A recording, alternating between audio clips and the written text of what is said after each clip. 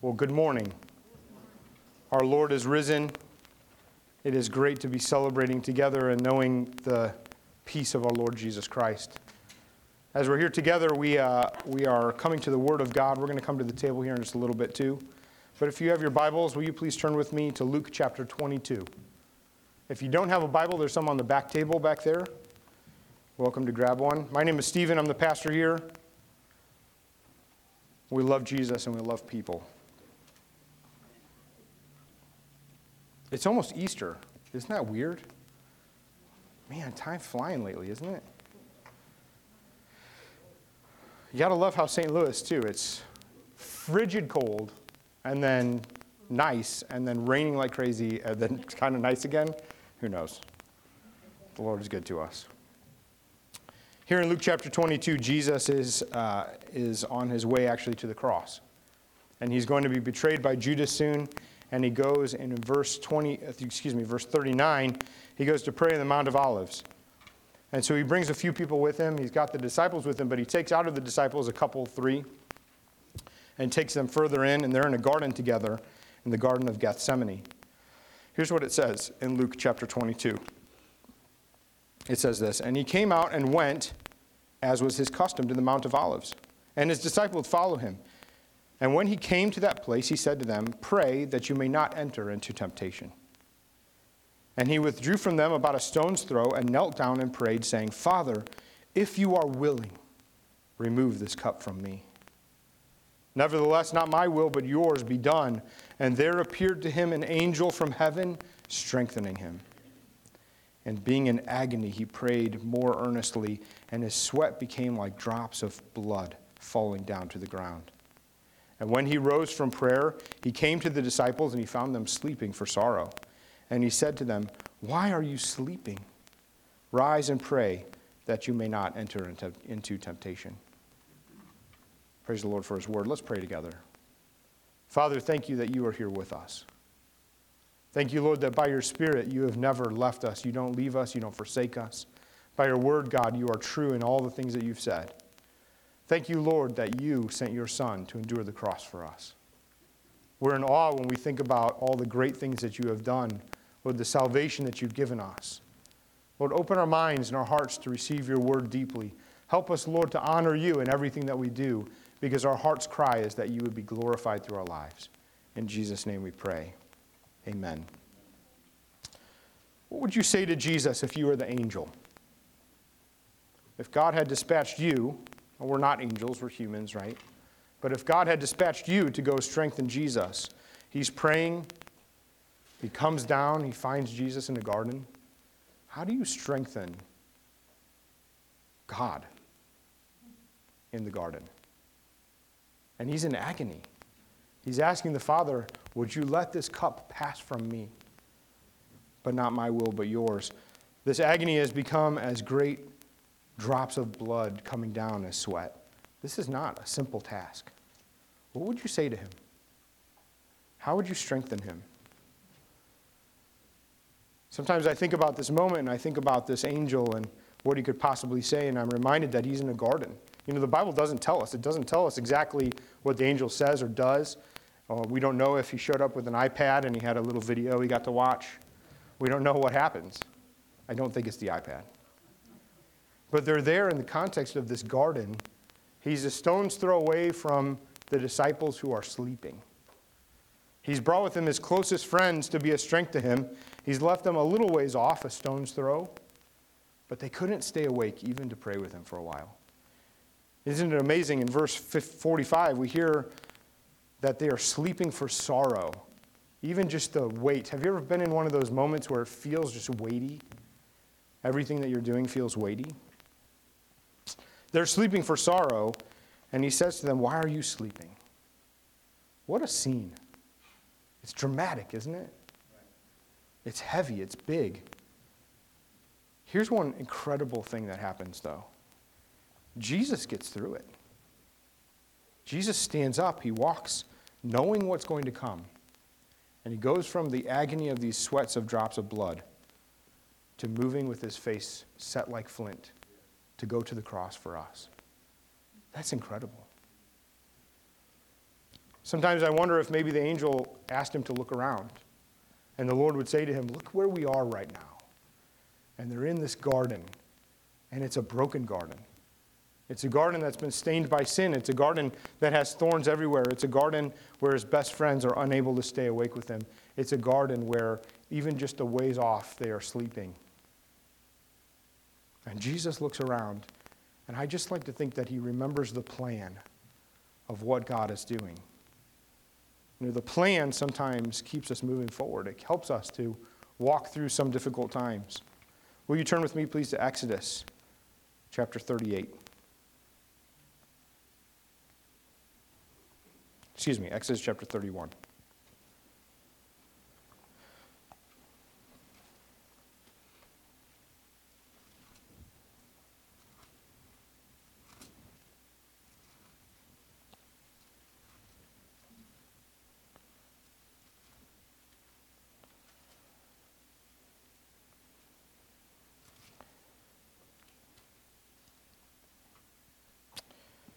Sometimes the plan really keeps us moving forward, and it's amazing to see how God uses this plan with the people as he's moving them forward. I've totally lost my reference here, forgive me.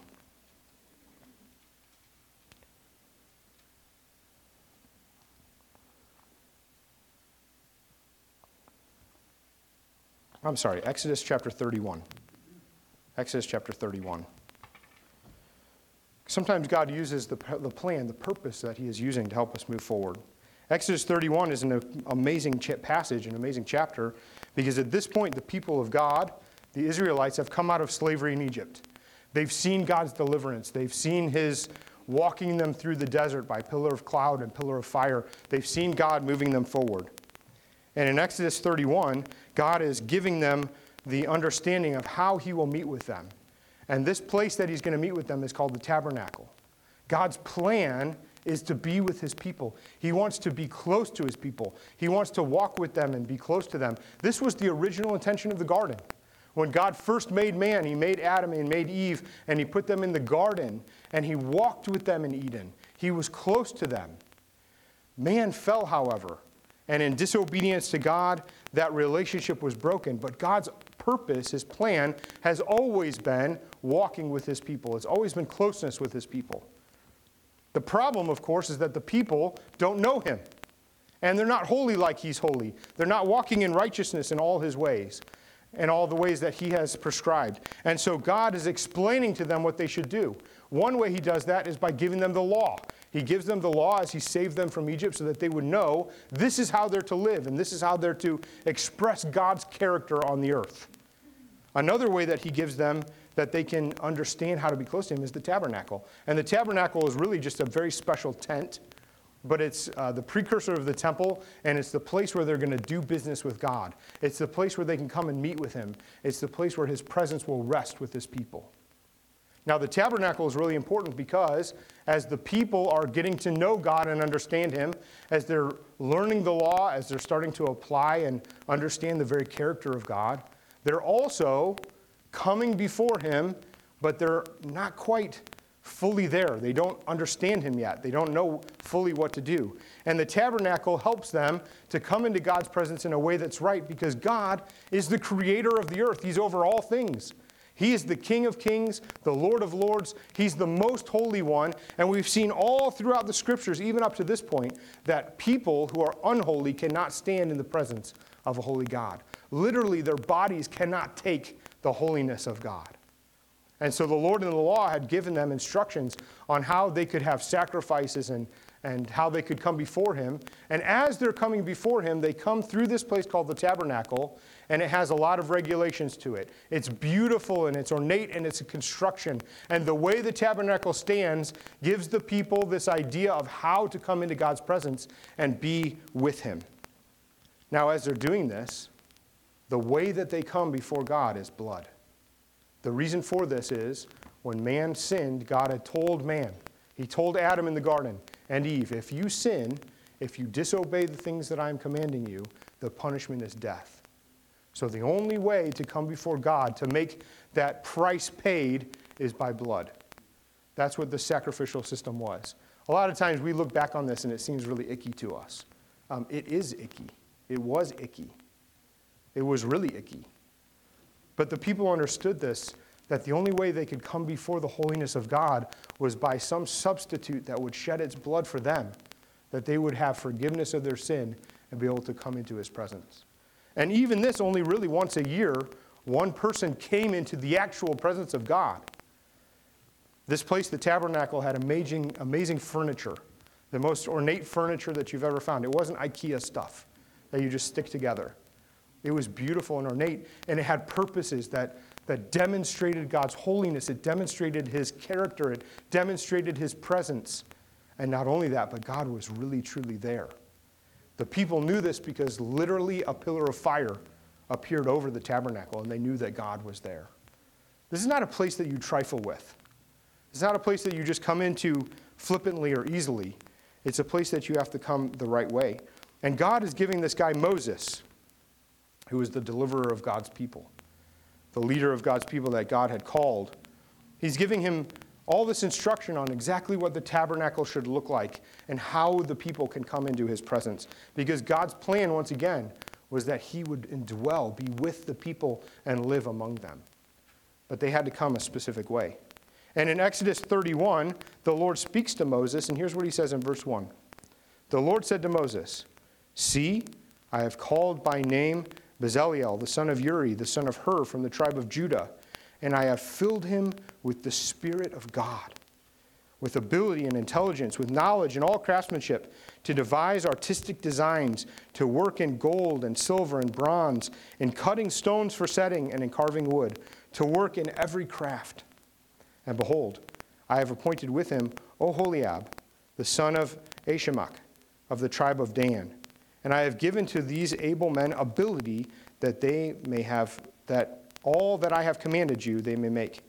The tent of meeting and the ark of testimony, the mercy seat and all that is on it, and all the furnishings in the tent, the table and all its utensils, the pure lampstand with all its utensils, the altar of incense and the altar of burnt offering with all its utensils." And he goes on talking about these holy garments and all these things that he's made. I'm reading to you this passage because this is the first time in the Word that we see God filling his people with his Spirit. The Spirit of God filling the people, an anointing coming on the people to do a purpose. What is the purpose that these two men are appointed to do? They're building the tabernacle. You know, God, he really cares about how this furniture is made. It's important to him. But it's not so much the furniture itself. It's not the way that the tent is overlaid. It's not the gold that's on all these things that God really cares about. He wants those things specific, and it's going to be right. But what he cares about is this purpose of having his people come into his presence, of being with him.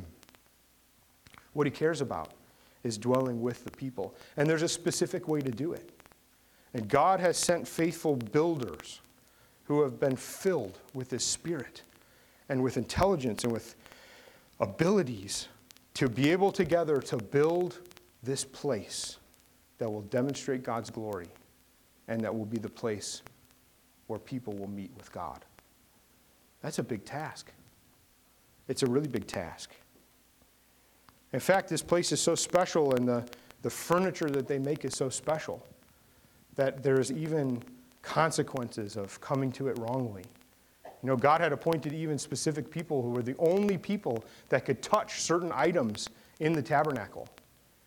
On one instance, they were carrying the Ark of the Covenant, which was like God's throne, and it started to wobble and fall, and a good, faithful man tried to grab it and stop it, but he wasn't one of those appointed who God had said can touch the Ark of the Covenant, and he fell dead immediately. And it seems so icky and so judicial in how God deals with us. But the reality is, how does a people who is unholy, a people who are filled with disobedience, a people who are stained in a broken world, come before the most holy God? God had prescribed a way. Not only had he prescribed a way, but he had filled people with his Spirit and ability to be able to build this place where they could come. Later on, the tabernacle goes away, the temple is constructed, and the temple is a more permanent, actual building that's mirroring the same ideas of the tabernacle. And it's where God will meet with his people. It's where these sacrifices will happen. And it's so important because especially once a year, there had to be a sacrifice for all the people because of sin, so that they could come into God's presence, so they could know his blessing. You know, we use that word a lot these days, blessing, don't we? The blessing that we're looking for. And really, most of the time, what we mean is happiness. You know, what God is looking for and what he's thinking about is the blessing of being with his people and us with him. That's really what blessing is. It's being in the presence of God. It's walking with him and knowing him. And the tabernacle morphs into this temple that's a permanent structure, and there's still sacrifices, and there's still blood, and there's still ickiness, and there's still only one guy who can go into the most holy part once a year to find atonement for all the people. And they still see the fire over even the temple now, knowing that God is there. But the temple is so beautiful and ornate, and we see people filled with the Spirit of God to be able to build the temple even too. But what's God about? What's his purpose? He's building a place where he can meet with his people, where he can dwell with his people. We fast forward time and we find Jesus in the garden. He's sweating drops of blood. He's agonizing in prayer, and his prayer is this: Father, if there's any way, let this cup pass from me, but not my will be done, but yours. And an angel comes and strengthens him. Again, it doesn't tell us exactly what the angel says, but he's standing in a garden. And I wonder if he's just reminded of the original purpose of God walking in the garden with Adam and Eve, that in the cool of the day they were together. And then he remembers the second person of the Trinity. He's the same God who created the whole world. This is the same God who, by his word, had not only brought forth life, but also delivered his people. This is the same God who had indwelled the temple and the tabernacle. This is the same God who had received all these sacrifices to pass over the sins of the people, that they might come into his presence in a very little pinprick of a way, where they could hardly be with him, and yet they were with him kind of. And now, as a man for us, he is sweating drops of blood on the ground, agonizing, because the only way that we can really be with God, the only way that we can really be in his presence, is not through the tabernacle and it's not through the temple. It's only through the real sacrifice. It's only through the blood of one who could satisfy the wrath of God against sin. It's only through the blood of one whose sacrifice on the cross would mean our salvation. It happens because he is the sacrifice. His blood is the satisfaction of God's justice for our sin. And so he's agonizing. What's he agonizing over? He's agonizing over this question: Lord, let this cup pass from me. The cup is not just some kind of weird drink he has to drink. It's the cup of the wrath of God that's going to be poured out on him, who would become the object of sin, who would become sin on our behalf. Jesus Christ, who is totally innocent, is agonizing in the garden. An angel comes to strengthen him, and he looks over and he sees the disciples laying there a stone's throw away, and they are dead without him. They're just sleeping, but there can be no life without Jesus. It's his sacrifice, it's his life, it's his blood, it's his death that will heal the very ground he is standing on and raise the sons that he wants. So Jesus, our ultimate temple, Jesus, our true firstborn brother, Jesus, who is God himself become a man, is strengthened remembering the purpose of why he came, the purpose why he designed the tabernacle, the purpose why the Spirit entered people to give them ability. It was to build a place to be with God. And now, as his sweat and his blood is mingling together and dropping on the ground, he stands up strengthened, knowing he is the way, he's the truth, he's the life, he's the only way we would have life. He is the sacrifice. The very next thing that happens after he wakes up the disciples is, while he's talking to them, one of his disciples who is going to betray him comes into the garden and kisses him as the symbol of betrayal. Could you imagine how your heart would sink? One of your closest friends kissing you as the sign and mark of betrayal.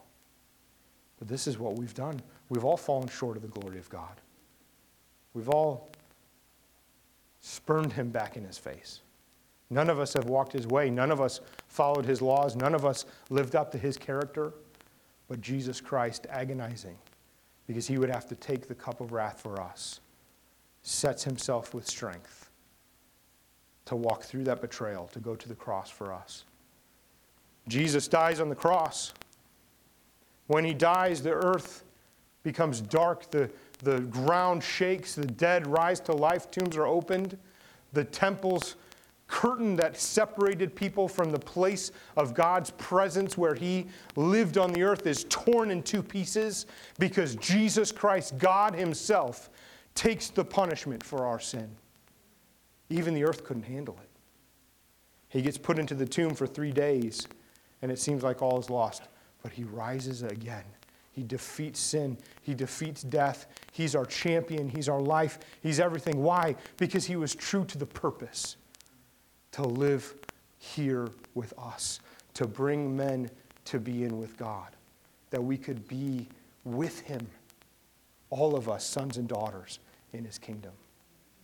The kingdom of God is secured by a champion who gives up his life for us. And the kingdom of God reigns now because he lives. He reigns. We're coming to the table of the Lord. As we come to this table, we remember Jesus' death and his resurrection. We remember that he died for us, that his body was broken for us. And as we eat this bread, we remember that he was the only way that God's justice could be satisfied was by his sacrifice for us. And so as we come to this meal, we don't just eat this bread and think, oh, I'm blessed. We eat this bread and know that we are blessed to be in God's presence, to be close to him because of what Jesus did. And as we drink this wine, we remember his blood that was shed for us, which was enough to cleanse us of all unrighteousness. That if we believe in him, if we submit our lives to him, if we ask him for forgiveness, his blood is what washes us clean. Because his sacrifice was all we needed to be in God's presence. The Bible tells us now that he will never leave us or forsake us because that same Holy Spirit that indwelled those tabernacle builders and temple builders, the same Holy Spirit that we saw at work in the world is in us. The Spirit of Christ who suffered the cross and rose again, his Spirit is in us. Why? Because he's still building. His purpose has not changed. He's building a place on earth where he can be with his people. And he's indwelled us now as builders for him. That every gifting, every ability, every talent becomes part of our life's work to glorify Jesus and to see him glorified in every aspect, in every area of our lives and everywhere we go.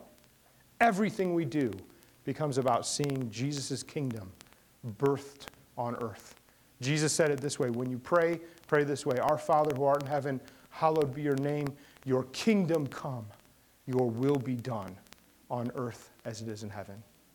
His first ideal is the glory of the Father. His second thought is that as it is there, it will be here. And he's made a people for himself that he's indwelled by his own Spirit, given abilities and talents that we would be builders for him, that as it is there, as it says in here, we make it everywhere we go. It's our purpose. Will you open the bread with me? As we remember Jesus, perhaps you feel like you are in a place where you're agonizing.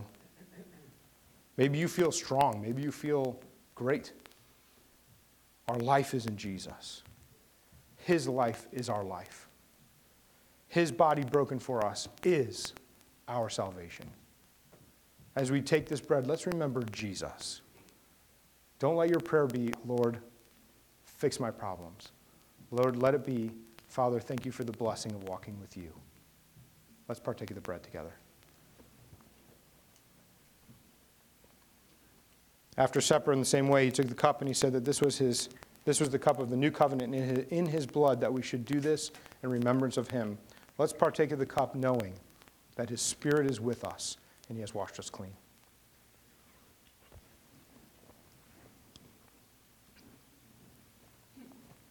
Thank you, Lord. Will you pray with me? Father, thank you. Thank you, Lord, that when we were sleeping, when we were unable because of sorrow to do anything to save ourselves, Lord, thank you that you sent your Son. Thank you, Father, that you are so faithful to your covenant, to your promise, to your plan, to your way. Lord, that despite our failures, you have prevailed. Lord, thank you for Jesus' cross. Thank you for his resurrection. Thank you for life now, and thank you that your Holy Spirit is in us, that we might know you. Father, I pray that every person here would know a fresh touch of your grace today. Lord, I pray that every person watching online would know the peace of your presence, Father, the blessing of walking with you, because you've made a way that's not dependent anymore on the sacrifice of bulls and goats, but Lord, you sent your Son as the sacrifice. And all these things that we might walk with you. Lord, help us, Father, in our day to see your kingdom come, your will be done, your will be done on earth as it is in heaven. We praise you, Father, and we worship you today in Jesus' name. Amen.